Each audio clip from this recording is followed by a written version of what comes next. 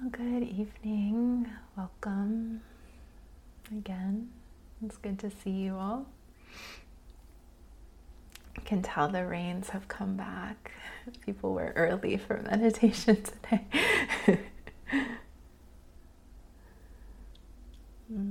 So we've been exploring this very interesting and deep topic of life purpose, or life vow is more what we say in the Dharma context, connecting to deep intention. And this has been a series of explorations over the past few weeks, and next week will be the last week. But it's really like a lifelong investigation and relationship to could say what to your vows, to your intentions for living, and those permeate all the different dimensions of our life. So often when we think of life purpose, and we've talked about this a number of times, or I've talked about it a number of times during these talks, is we can get like career focused, or like, what am I doing with the majority of my time, or what am I doing for work, or what am I getting paid to do, and sometimes forget all these other ways that we manifest and live.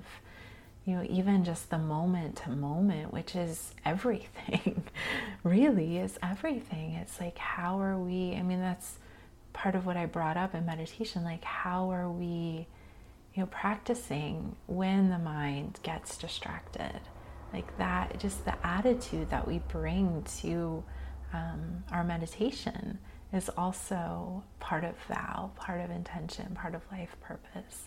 So we can really begin to examine, like, how are we living from the thought level, from the mind level, because that seeds our actions and our behaviors. So I was calling that the primary vow, or the unconditioned vow. I like unconditioned better. It's like, no matter what the conditions, what are you living for? What are you valuing? What are you investing in? What are you putting your energy into?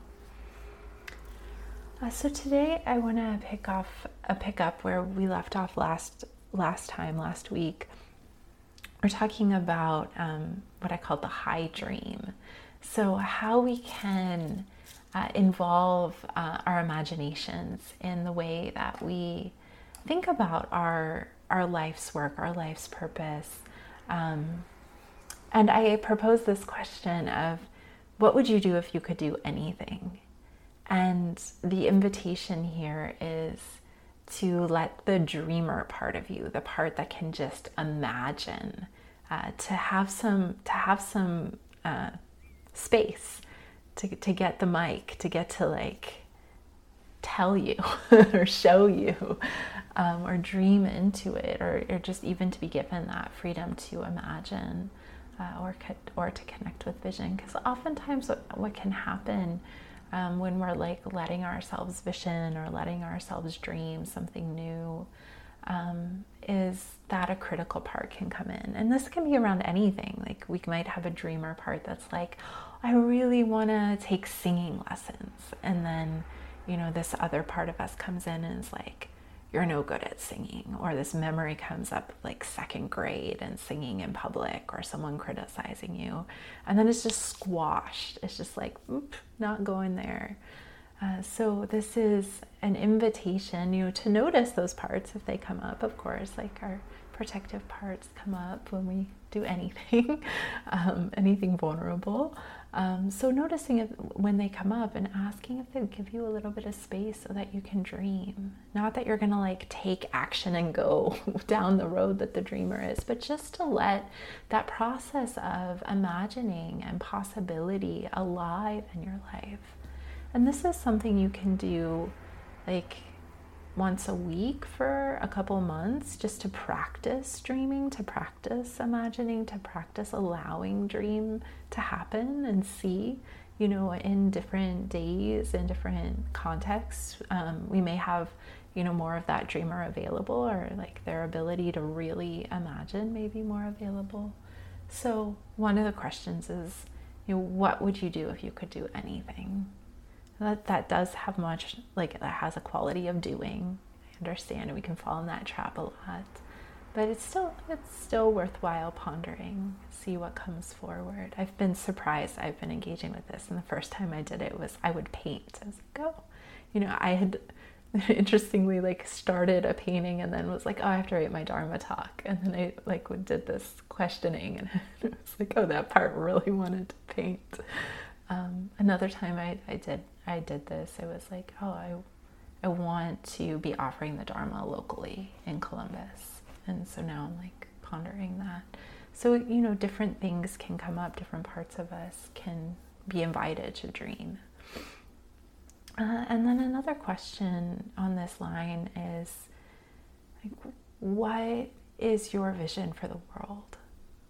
What is the world you imagine living in? And let's think of other ways of asking that. What is your dream for the world? For life on this planet? We've been spending a lot of time in this series of vows talks, really examining how we define ourselves, because we have a habit as humans, long-standing humans, but especially as modern American humans who've been raised in a capitalist society, to be very individually focused. So we've been, inviting this Dharma investigation of, well, who am I? And inviting this, opening to our interrelations, our interconnectedness to all beings. So in that context, knowing that you are part of, your life is dependent on all these other lives, you live in this web of interconnection. What is your vision for the world?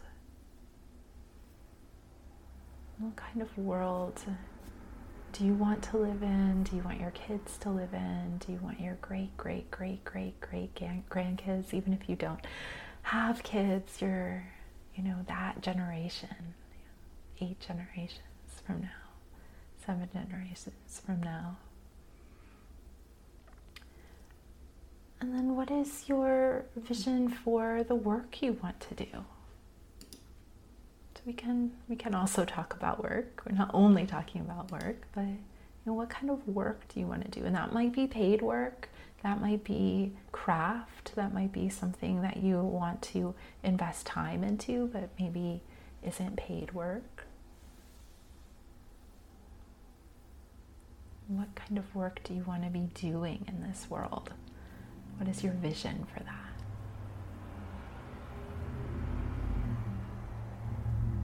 Or maybe, what is your vision for how you want to live or show up at work? But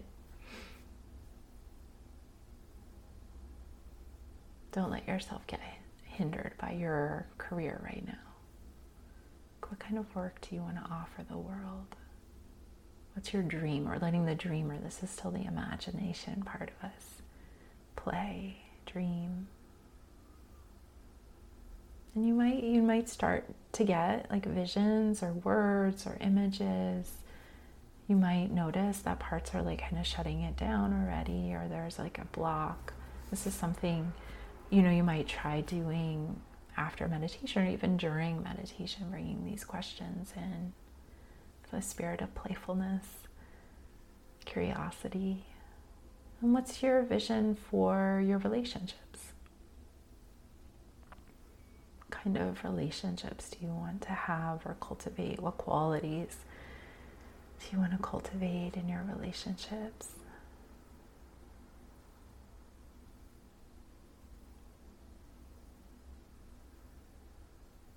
What kind of communities do you want to be a part of? You don't have to think of relationship just as oh, me and my significant other, but relationship can be big. Maybe it needs to be big.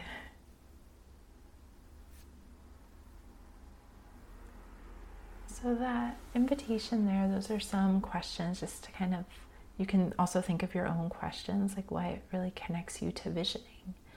And then allowing the dreamer to answer. Noticing when the practical part comes in, or the rational self, or the part that wants to shut it down. and seeing if you can find ways to like feed or allow inspiration, imagination, possibility to speak in voice dialogue, which is a form of parts work.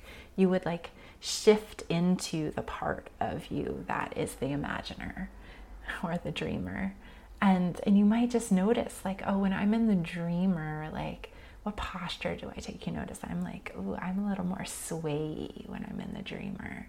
Or when I'm in the dreamer, maybe I stand up or maybe I stretch out. And so that's another way of contacting, like you're really like stepping into this part of you, allowing this part of you. So like do whatever you need to do to get in that part's energy, like allow that part to be. Maybe when you're in the dreamer, like you write poetry or you paint or you dance or you lay down on your bed and dream. And so, and then from there, like noticing, oh, how does that part feel in your body? What posture do they take? What voice do they have? Sometimes the dreamer, or like different parts of us have like distinctly different voices than we usually use in our waking, talking life. And so also notice that, like, does your voice change if you speak from the dreamer? And then you can do this as like a journaling prompt. You could record yourself asking these questions. You could do it more as a meditation or thought exercise. You know, sometimes it can be helpful, especially if you are someone who meditates a lot, to like get out of the meditation posture. The meditation posture can sometimes limit us into our like, my dream for the world is peace, clarity, spaciousness, which is great, but you know, maybe actually there's also more, and the dreamer has a little more to give you. So that's you know, one practice that we can do. And part of this, you know, I find it so enlivening to connect with my vision for the world. Like we can get into habits of thinking of the world from like the critical mind, from what's not working, from the injustices that we see. And those, you know, those can be fuel for dreaming something else. But sometimes it can also just like make us want to like retract or fight against or get angry and kind of become disempowered by the world. So to like hold a vision for the world, this is something I learned from Angel Kyoto Williams, who's a great activist and Dharma teacher. And she was giving a talk once in Portland, and I went to see her, and she was, you know, giving us this invitation to imagine the world that we want to live in, and imagine like actually see ourselves and the beings that we are living with in this world, and like what does that look like? Like how do I, and part of her invitation is like, how do we invite that now, invite that seeing? Like how do we see it in this world? There's a quote from Arundhati Roy, another world is not only possible, she is on her way. On a quiet day, I can hear her breathing. And so, you know, holding out your vision, like our vision shapes our reality. Our vision, this, you know, can start to sound like manifesting, kind of people who are into manifesting, but it's like there's a Dharma truth to that. You know, Dogen Zenji has this quote, our aspiration becomes our practice becomes our realization becomes our expression.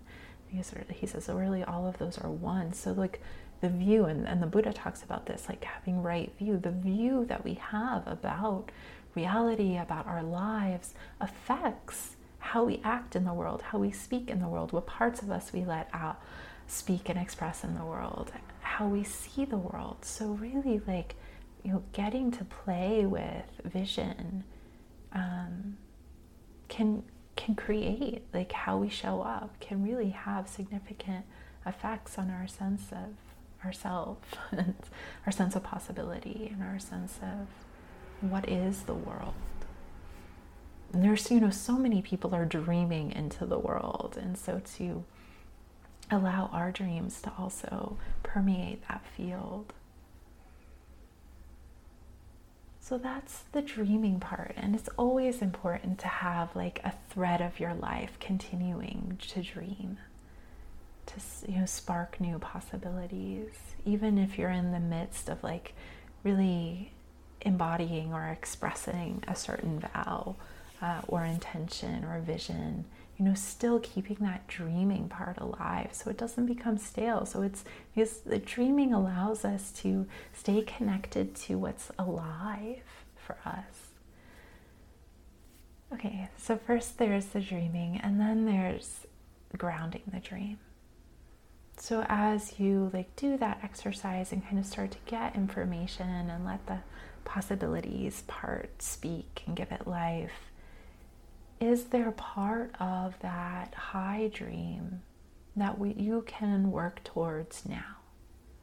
Given your talents, your skills, your passion, your time, your resources, the true limits that we have. Because the dreamer can dream unlimited, which is great. We need to do that more, I think. But then also, and we have limits and we have parameters. So is there something you can do right now to honor that dream or any part of that dream? One might be just reminding yourself of the vision that you have for the world. It's a vision of interconnection, maybe it's a vision of peace or living of compassion, or maybe it's really seeing everyone's true nature, seeing underneath our reactivities and fears and really seeing the human in everyone. What would it be like to live in a world where we're seeing each other's humanity, our beauty, our spiritual power? So what would it look like? What would it look like in your relationships, in your work, in your personal life, if you connected to some aspect of the dreaming, some aspect of the imagining part? Maybe my dreams weren't super big. Like I said, I'd paint, or I'm going to start a Zen group in Columbus. But and then what's one thing I can do right now? I could take a painting class. But that also what comes up in your personal dream is maybe really informative of what you value. I found that interesting. I'm oh wow, painting came up for me. I do really value creativity. I really want to foster people's creativity in my relationships, in my life, in my Dharma teaching. And so that was kind of an aha for me of how much I value creativity and expression and art, which maybe I don't let myself believe about myself as much. So yeah, sometimes there can be little ahas, and then really simple ways of bringing that more into my life. Oh, I could paint more. I could take a painting class. I could ask people about their creative endeavors. That's a cool way to connect with someone. So one way of grounding the vision is setting intentions for the day.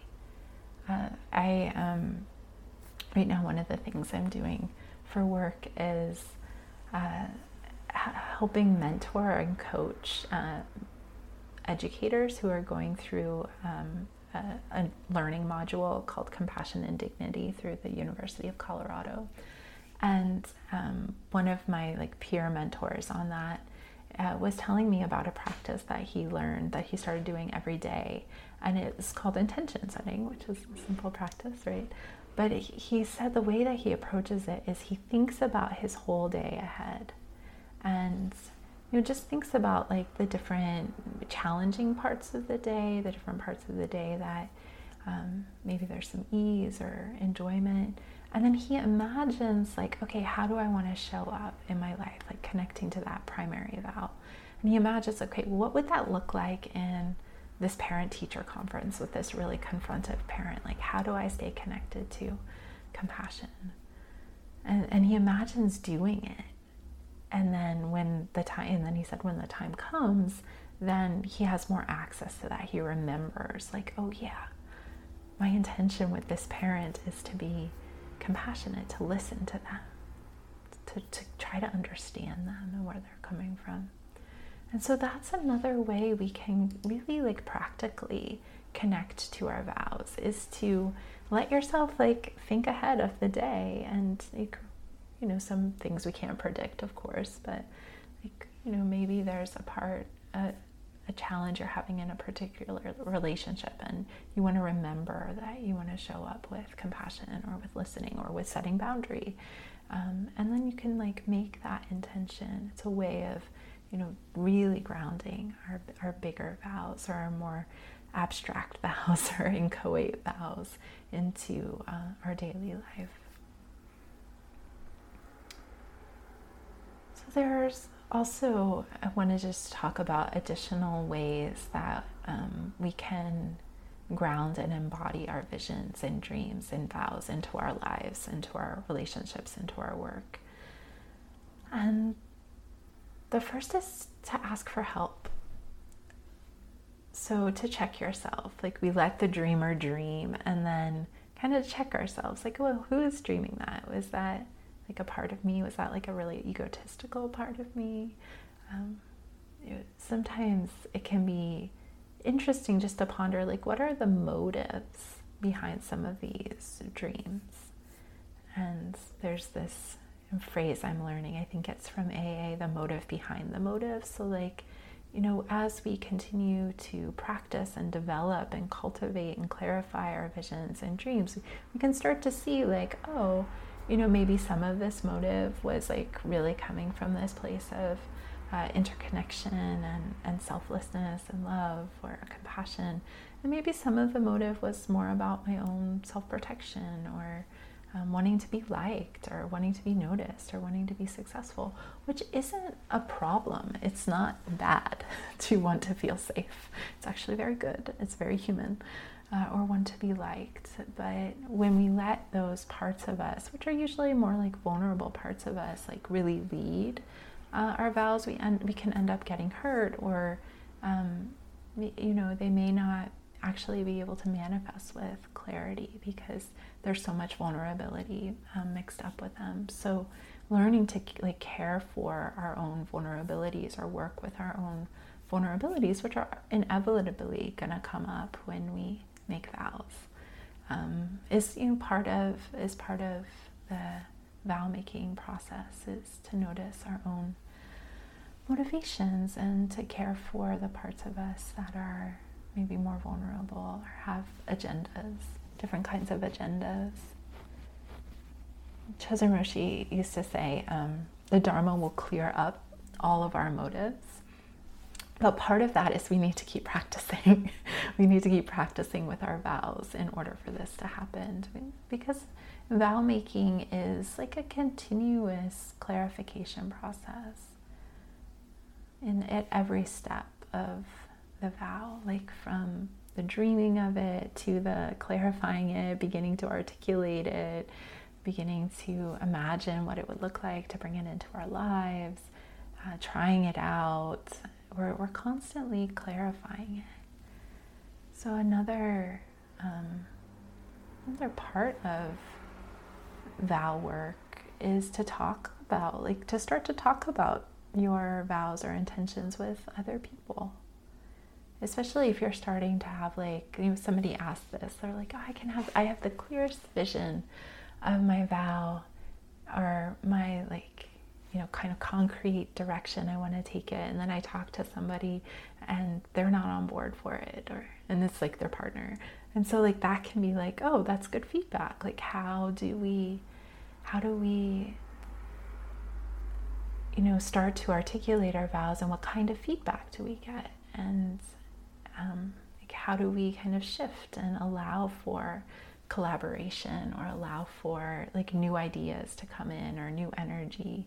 And that part of that is like, how do we stay connected to the primary vow, to the unconditioned vow? Because if we're like so set on it has to look a certain way, and we lose touch with like, oh, this is really about being more compassionate and making space for others to be compassionate, if we lose touch with that, and it's like, no, it needs to like be in this building and like be like this and be like, yeah, you know, just start to get really fixated on the certain details, it, you know, it loses its juice, it loses its intention. And it's, you know, it's easy to do that to like go from having like a really grounded vow in our deepest intention to like getting kind of lost in the details of it. Has to look a certain way. So, you know, having conversations with other people and having to collaborate, you know, allows us to keep coming back to, wait, what's the primary vow here, and how can we honor that vow and, you know, continue to imagine it forward and bring it into life. I think about Chosen and Hogan, who started Great Vow Monastery, which is connected to, you know, this ZCO is kind of all part of that. And I often think about, like, they really had the vision, like they had to like sell the Sangha and like, yeah, let's build a monastery, or let's start a monastery, even though we only have 35 members. But then like the actual happening of the monastery was so much, like so many other people's visions and vows got enfolded in that to make it happen, and still get enfolded in that to make it happen and to make it what it is today. And they've had to like, you know, hold the vision and let go of the vision simultaneously, which is really hard to do when you're collaborating with people, is to like, okay, I want the vision to be grounded in the Dharma. Hogan always comes back to that, like, this is about the Dharma, this is about awakening, that's what he holds. And then like allows so much other creativity and voices and inspirations to come through in the making of that place. Other ways of continuing to connect with vow and intention is, so I'm going to maybe talk about some more little, like more woo-woo ways. Dream practice. Dream practice can be a great place for clarifying our vows, or inviting, like, what am I not seeing? And one thing you can do is, just before you go to sleep, this can be a really beautiful vow ritual, is to ask your dreams for guidance.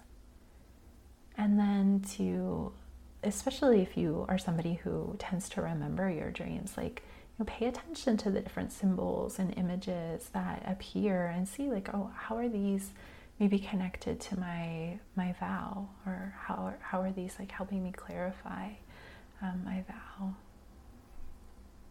Sometimes like images may appear in dreams, or dreams may happen that you have a lot of aversion to, and that can be like a great place to notice, like, oh, is there something like I'm afraid of, or is there something that I'm pushing away or walking away from that I need to integrate or incorporate?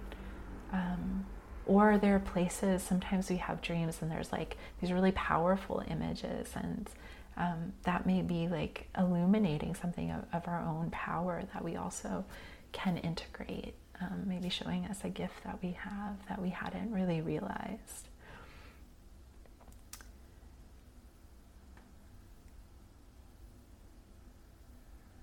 Another way of connecting to our like vision and bringing vision into life is through creative process. So you can do this with dreams, like bringing potent dream images into dance or poetry or song or art. I found myself doing that today. I had this dream of somebody who is like standing in this interesting posture, and during yoga I noticed I kept standing in the posture, and I was like, oh, like there's something here about like feeling empowered. And they like had money, and they were kind of like holding their money like this. Oh, this is interesting. I've never really related to money as like so central. So, you know, that can be interesting to step into a dream image, or to like imagine into a dream image, or to allow, and this is a little different, but to allow, like, okay, so say you did that dreaming a vision. to allow that maybe to take an image or to take it to the creative process, and like to dance your vision for the world, or write a poem from your vision for the world, or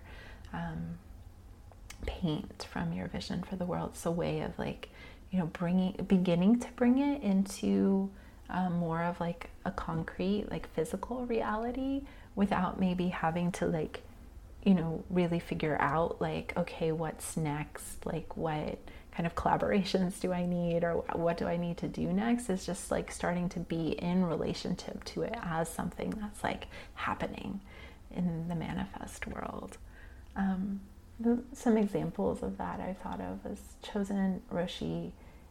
One way that she really connected with Jizo's vow, like this vow for awakening, to help others awaken, which is like the work of a Dharma teacher, was she made thousands of Jizos. And that's a way for her to connect to that vow of Jizo, was to just like keep hand forming. And that was her first way. And then she started using molds. I at one point was making Venus Buddhas to like, I really wanted to connect to the sacred feminine and felt like that was missing in the Zen tradition. So I made like physical object again. Other ways, like people have written vows on plaques, or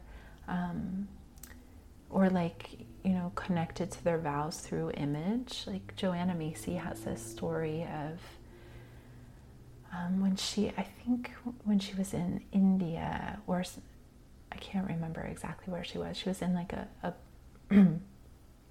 Buddhist country, so maybe it wasn't India, or maybe she was visiting the like a, kind of the original, you know, the Bodhi tree and the original places of Buddhism. And she just felt like she saw this image of a bridge, and she felt herself as like, oh, I'm going to be a part of this lineage, but in a different way. I'm going to be a bridge between worlds.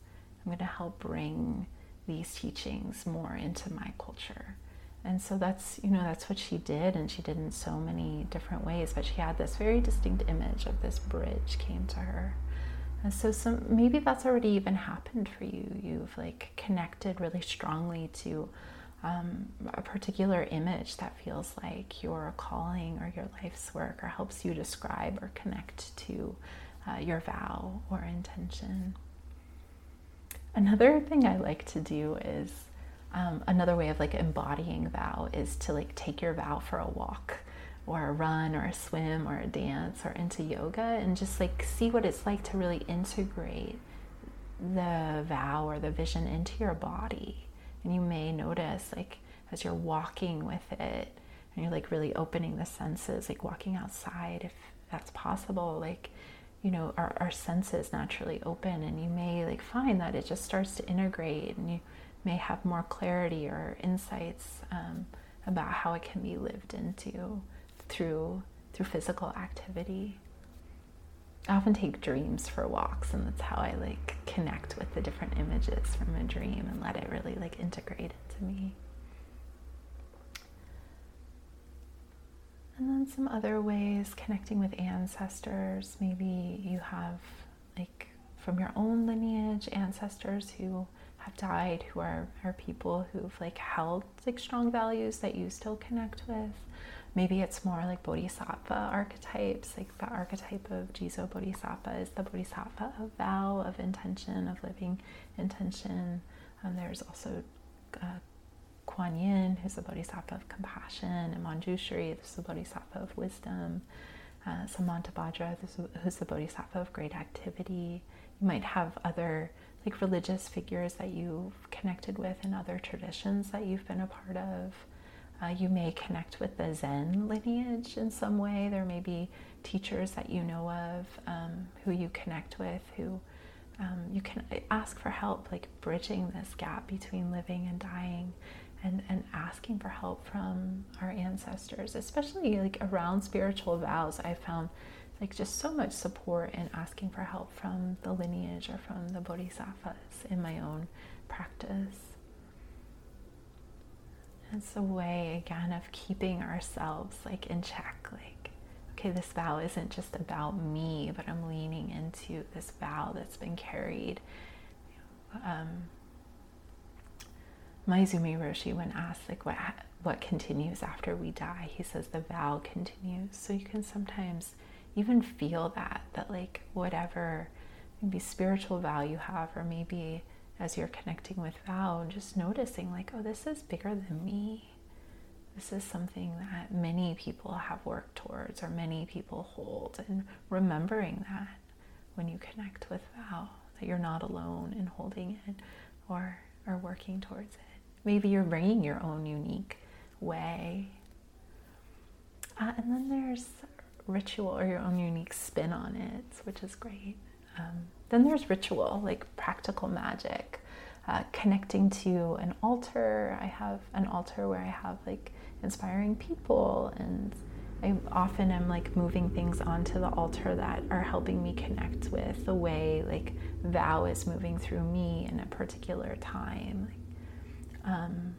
Reading your vow or holding it in your heart when you're interacting with your altar. Maybe you have a chant that helps you connect with vow, or you write a poem, or you find a poem that helps you connect with vow.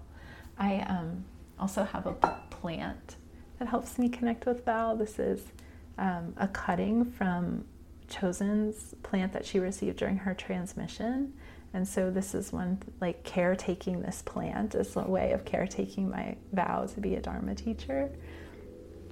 So you might do that, like maybe you already have a plant that reminds you of your vow, or planting a seed or getting a plant, that like caretaking it is a way of staying connected on a daily basis to the life of your vow or your intention.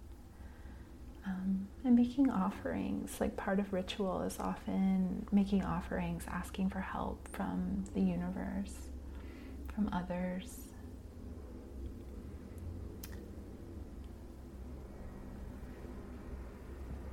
This quality of asking for help and being in relationship. There's this quote from a song that I connected with this week that's, "Listen, friend, sharing depends on your ability to receive." Listen, friend, sharing depends on your ability to receive. How open is your hand? So that's also a good question for vow making, is, are we even open to the help that is here? You know, sometimes the parts of us that feel like, oh, I need to do it alone, or I do things alone, can get in the way for us to really join our vow, or see the ways that collaboration can happen, or open to new possibilities, or even just see the help that's being offered from the universe more energetically. I also, lastly, like vows have seasons. Vows are more like moon phases than like this linear trajectory. So there's times of seeding and planting and ripening and harvesting, and then laying fallow. And there's times of dreaming and clarifying and articulating and expressing and completing, and then kind of entering not knowing phases. And those aren't necessarily linear. Like, you kind of move between those phases of a vow as you meet different challenges, as it expands to include others, and then maybe contracts and turns a different direction for whatever reason, because that's the way the river's flowing, the river of our lives. And I'll talk more about challenges next week, of working with challenges, because that's definitely a part of vow making.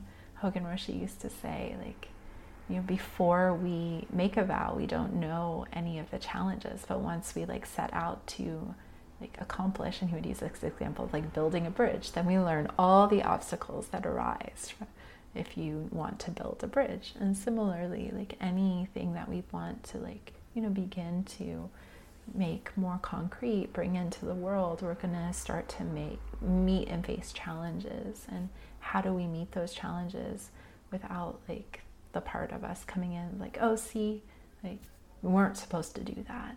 Because sometimes it may be a message of like, oh, pivot, like that wasn't quite it, like here something else is opening.